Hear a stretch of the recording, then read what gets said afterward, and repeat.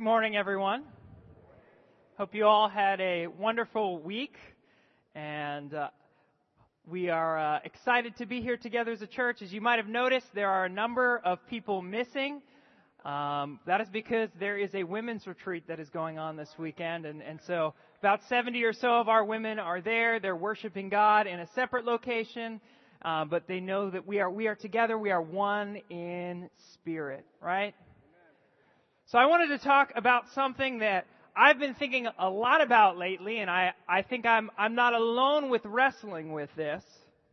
But we've all experienced moments where we're thrust into situations that we feel are beyond us. We feel like, whoa, where did that come from? Like it just came out of nowhere. Other situations we kind of expect that they're coming, we know that they're coming, but then when they actually get there, we still don't feel ready for it.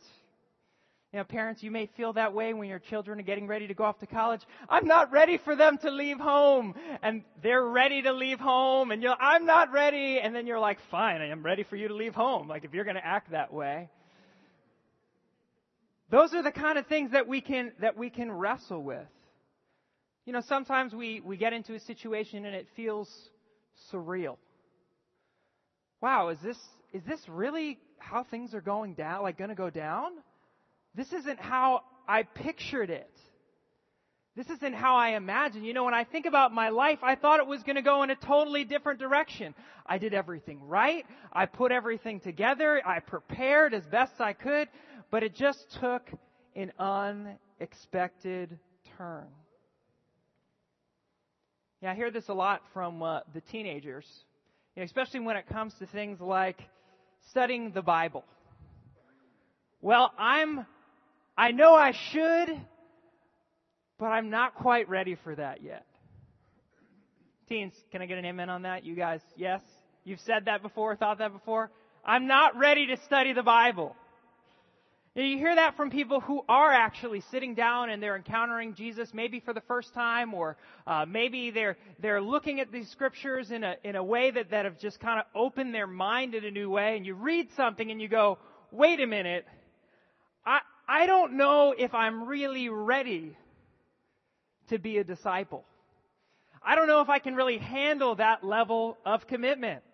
Of course, that same sentiment can carry on once you've crossed over and said, and you know, you're living like a disciple. You can say, whoa, I'm not ready for that. I haven't been trained for this or equipped for this. I don't think I can handle that. You know, sometimes you hear people say, well, as a disciple, I'm not ready to make disciples. I can't handle this. Nobody told me. If you would have just told me what it was really going to be like. Of course, no one can explain to you the ups and downs that come with actually having a relationship with God, right? Even if they could, you wouldn't get it until you were in the situation yourself. You know, sometimes when we have that feeling of, I'm just not ready for it, we're waiting, and maybe you felt this way before. Sometimes we say, like, I'm not ready, but we don't really even have a clear idea of what it is that we're waiting for, or what it even means to be ready in the first place. Right? We don't sit and stop and say, well, if I was ready, what would be different now than it was, than it is, what will be different then than it is right now? Right? I don't know, like if you guys felt that way before, you're just like waiting for this, like, I'm just waiting for the right time, the right moment, or I know it'll just feel right. Yeah, I've thought that way. And I think one of the things that I've noticed as I've been studying the scriptures and looking out is that God calls people to be something before they're ready. You see that pattern throughout. Some people accept it, other people don't accept it. And you think about Moses when he was called. First thing Moses said is, nope, send somebody else. I'm not ready for that level of responsibility. That's too much.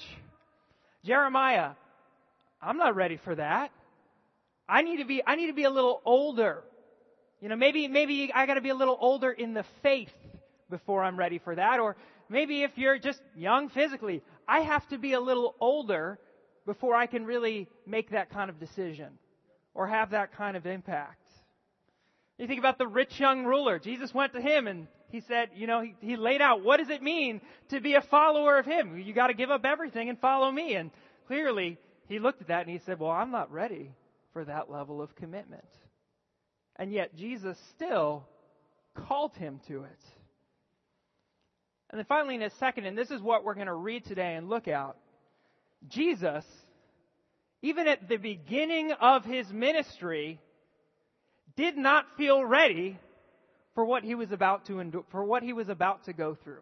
He didn't feel like this was the right time for him to start letting people know that he was the Messiah. And so it's encouraging to see, even as we're about to read, that Jesus can relate to you and I on that level. Jesus says, hey, I'm not ready, but we're going to see how he differs in his not readiness from maybe what our natural inclination is. So let's read in John chapter 2. And we're going to start in verse 1. We're going to read John chapter 2, verses 1 to 11. And, I don't have a whole lot for us today, but I think I have kind of one major idea, and I've already said it. Isn't that great? We're just going to keep digging into that one thought, that one point.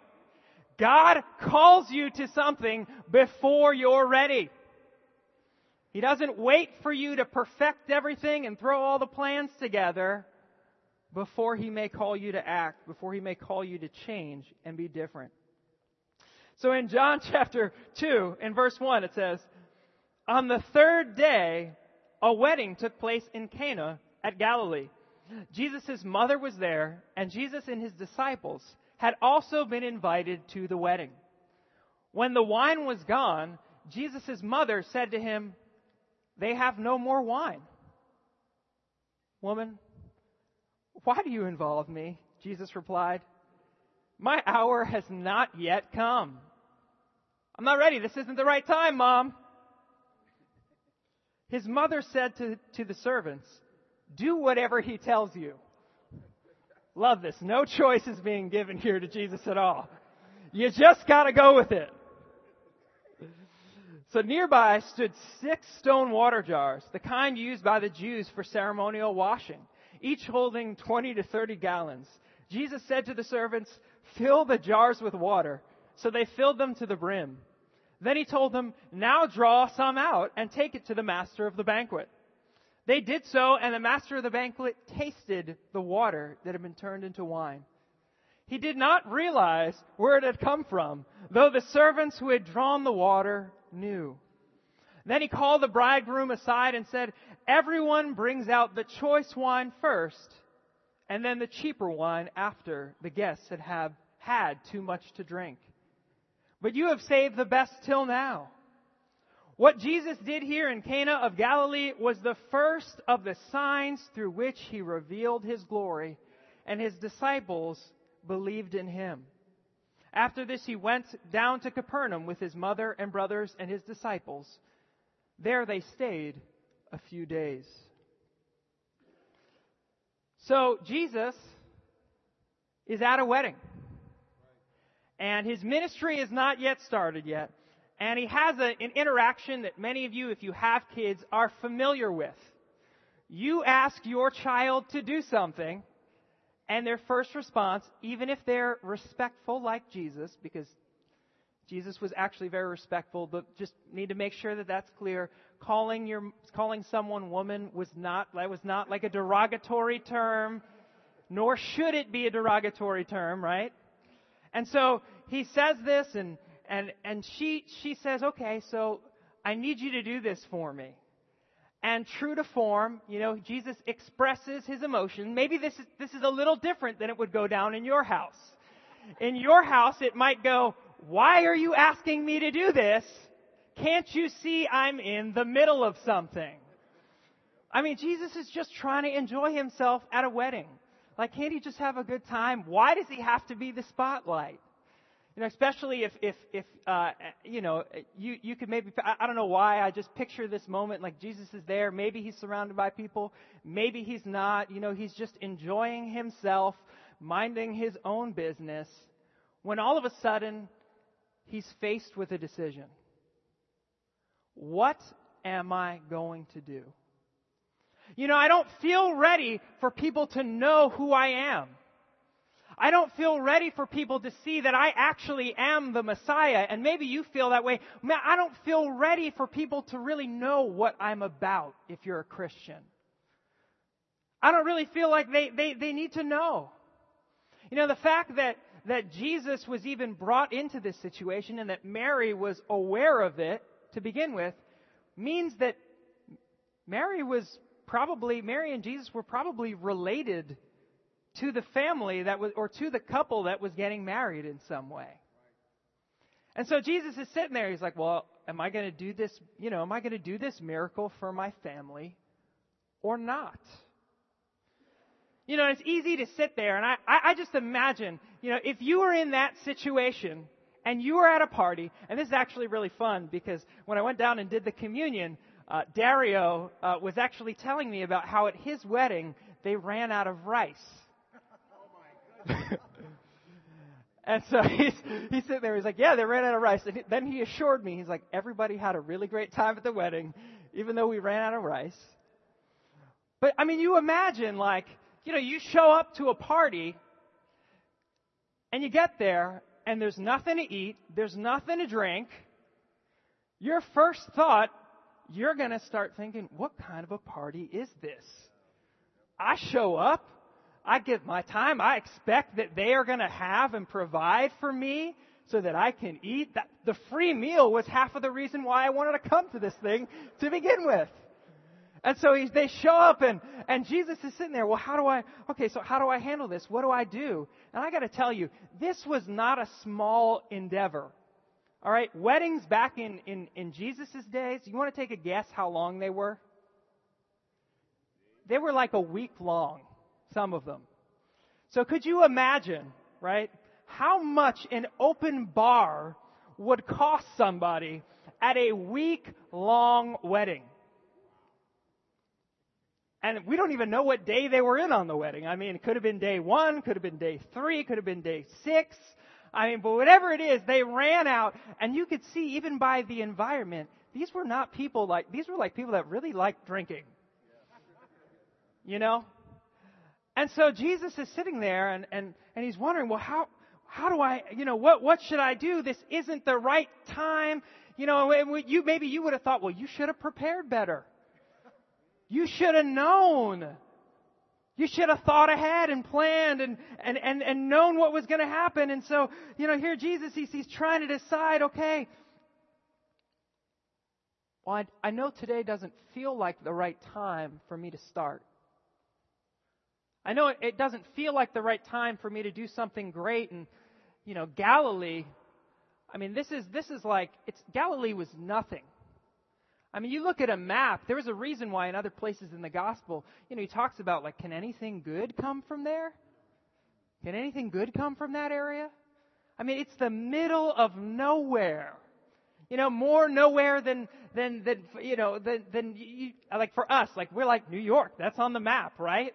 You think about some small town in the middle of the Midwest or someplace like that nobody's ever heard of. Got an occupancy of less than 100 people. And this is where Jesus is supposed to do his first miracle? But people aren't even really going to notice. Right? You thought that. I'm going to serve, I'm going to do something, and nobody's even really going to notice. Is this even going to make a difference?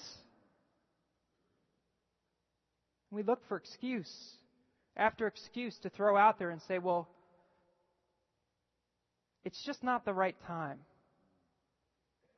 It's not worth the effort. It doesn't feel right. And you can think about that for us we can wait for a sign, and then we wait and we wait and we wait for God to give an answer to a question that He's already answered. But sometimes we want another sign.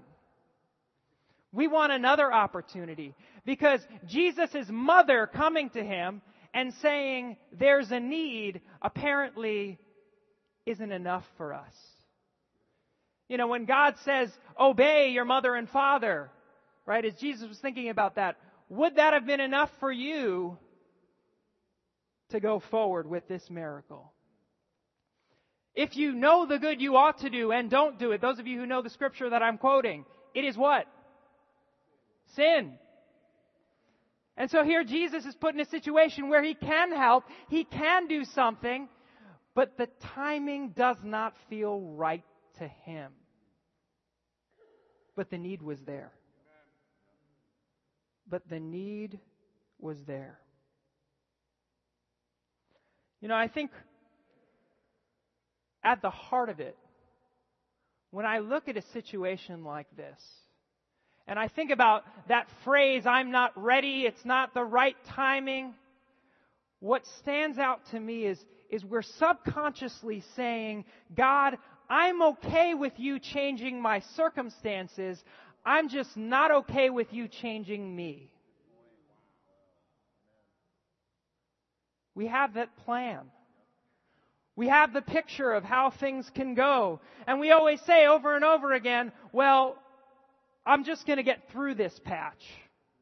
Or when this changes, then it will be the right time. But if you really understood my past, if you really understood my circumstances, if you really understood the vision of what I'm trying to do, I'm trying to save the whole world. And so our plans to do something become these future pipe dreams instead of looking at the situation in front of us and realizing, hey, the needs that are right there that look so insignificant, that are so small, actually can be the start of something great. This is how Jesus started his ministry. You know, I think what's incredible about this is if we always waited for it to feel like the right time or for us to feel like we were ready before we took steps to obey what Jesus had called us to, there would be no need to even rely on God. We would have no need for Him because we'd always feel ready. We'd always feel prepared. We'd always feel like it was the right time when, because God is with us, it actually is the right time, whether or not we feel that way. And I think that's the challenge for us in our lives is we... Let's just be real. We as people can be so driven by this vague emotionality when we know that God has called us to transcend that. To become men and women who look at what is around us, see the needs, and because God has given us His Holy Spirit, we know we are able to do it. We know we are able to meet those needs. You know, there's nothing that's too hard for Him. He can turn water into wine. He can raise the dead. Who are we to say, God, I know you can raise the dead, but you don't have the power to change this in my character? And sometimes that's where we have to start. We have to start with things on a belief level. What is keeping me from really obeying what God is calling me to do? Is it pride? Is it a stubbornness in my heart? Is it a fear of failure? Is it just that maybe it didn't fit into the mold of, again, how you thought things would go or things should go? But then when confronted with the truth, confronted with that situation, what will you do? What will you do? You know, let's follow this through. There are some things that you know that God has been calling you to change. Some of you even for years. And some of it is easily accessible. Everybody can look and see it. And some of it only you and God know about. That you've been holding on to. When's the right time? When? Because you could be waiting forever. I mean, in a situation like that, it's like life is living you instead of you're living it. You know, God has called us to be men, to be women of Him, to be a light to the world. You know, if we sit there and we keep waiting for something to change or for God to make something clear, again, that He's already made clear, then maybe you'll be waiting for the rest of your life. Maybe you'll just be hoping. I mean, even with situations that are making everybody has something in their life, whether at some point or another, that just makes you feel miserable. Right? Are you going to just let yourself be miserable for the rest of your life because it doesn't feel like the right time to change? Are you going to let yourself be miserable because of something you can't even control when it comes to someone else? And you're hoping that they'll be different, whether that's your wife or your kids, your roommates, your parents? Why? Why do that when God has set you up for an opportunity to make a difference, to change? You know, we did a meeting. We had a meeting with the parents, and some of you were there a couple of weeks ago, and that was the number one thing we talked about. How powerful your example is. And how just pursuing growth and your kids seeing growth in you could transform your whole family dynamic. Right? It's not about being perfect. It's about being in a place where you say, God, if you want to use me right now, then I'm going to let you use me. I don't care if I'm not ready, because if you've called me to this, then you believe that I'm ready. And I just need to trust you. I want to see a miracle. You know, do you sit there, and I had a conversation this week with one of the other staff members, and he was talking about God and His ability to do miracles, and I had to sit there for a second and really take a step back and think, man, I think right now, I don't know if I really believe that God can do a miracle. Not intellectually. Intellectually, I believe that. But on a heart level, God, if I'm really going to pursue having a relationship with you is a miracle to begin with. Thinking about the changes that I've made in my life already have been a miracle. So what makes me think that you're not just going to continue doing miracle after miracle after miracle when this turning water into wine was just the first sign of many that happened in Jesus' life? You know, I'm not ready is not an acceptable answer if it has to do with sin or something that's holding you back from being the man or woman God has called you to be.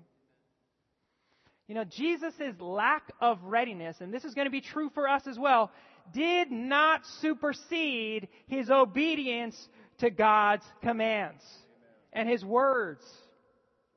You know, the miracle, it wasn't incredible. It wasn't it was incredible, but it wasn't flashy. But it did. I mean, think about His family. Think about people whose wedding it is. Think about the other guests. And I think this is where we can, you know, and I mentioned this before, but I really want to reiterate this point as we get closer to kind of wrapping up our sermon. The master of the banquet here, did he realize what was happening? No. And I think this is really what it comes down to. Some of the changes that you make, some of the miracles that you're going to allow God to do through you, most people won't even realize. They won't notice. They'll overlook it. But I'll tell you this. Every single person at that banquet felt the effects of the miracle that Jesus did. And so whether you get recognized for the miracles that God is doing through you, and yes, serving is a miracle, loving others is a miracle, letting people into your life is a miracle, showing hospitality to this is a miracle. Whether people appreciate it or don't appreciate it, the effects of your good work, people will feel.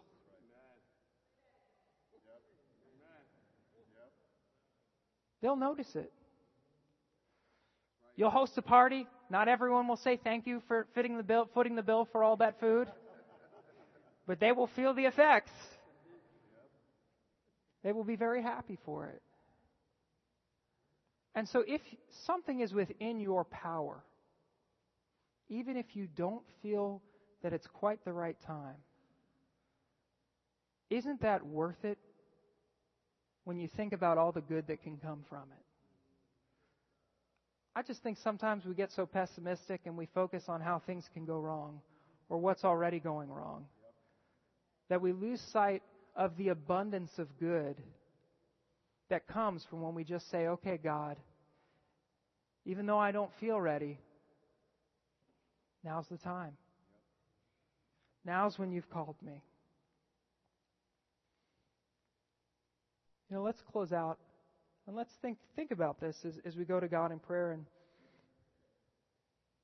think about all that Jesus has done and in your life, how He's worked and moved. And I really want you to take some time to sit and meditate on this simple idea. What do you know God has called you to do that you just don't feel ready for and you keep putting off? What's it going to take? What's it going to take for you to say, you know what? Now. Not tomorrow, not later. I know I have a terrible temper. I know that sometimes I can lose my cool. I know that sometimes I procrastinate. I know that maybe I haven't been committed to God in the way that I need to be.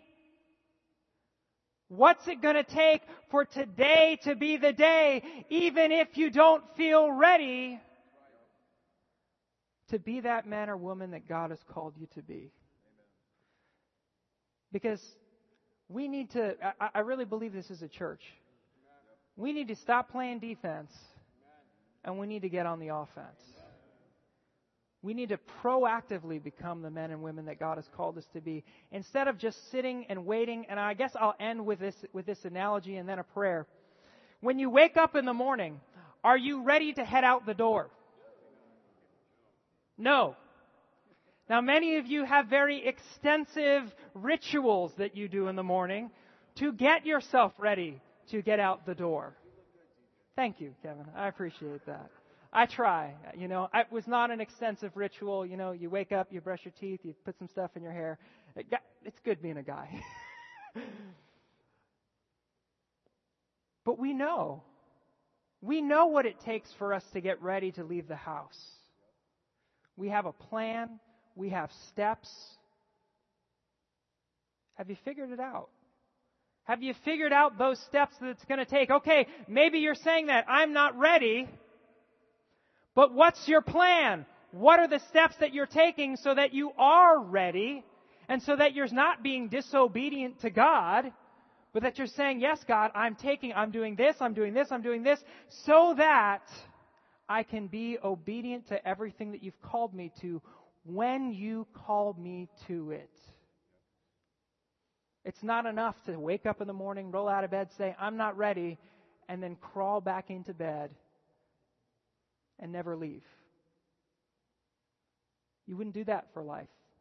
You wouldn't do that for your job. So let's not do that when it comes to our relationship with God.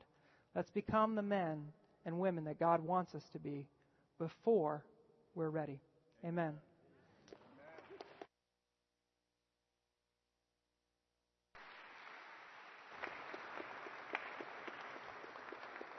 Let's pray. Father, we are so grateful for you, and we know how much you care for us, and that we know that you will provide miracles. Miracles that we just don't even think about, miracles that we are maybe even afraid to see what will happen. And I pray that you allow us to make faithful decisions instead of fearful decisions, that we trust you, put our hope in you, and that we can glorify you with our lives by living as you've called us to. We know that we can meet so many needs, and we pray that you mold our hearts so that we're responsive when you call. We pray this in Jesus' name. Amen.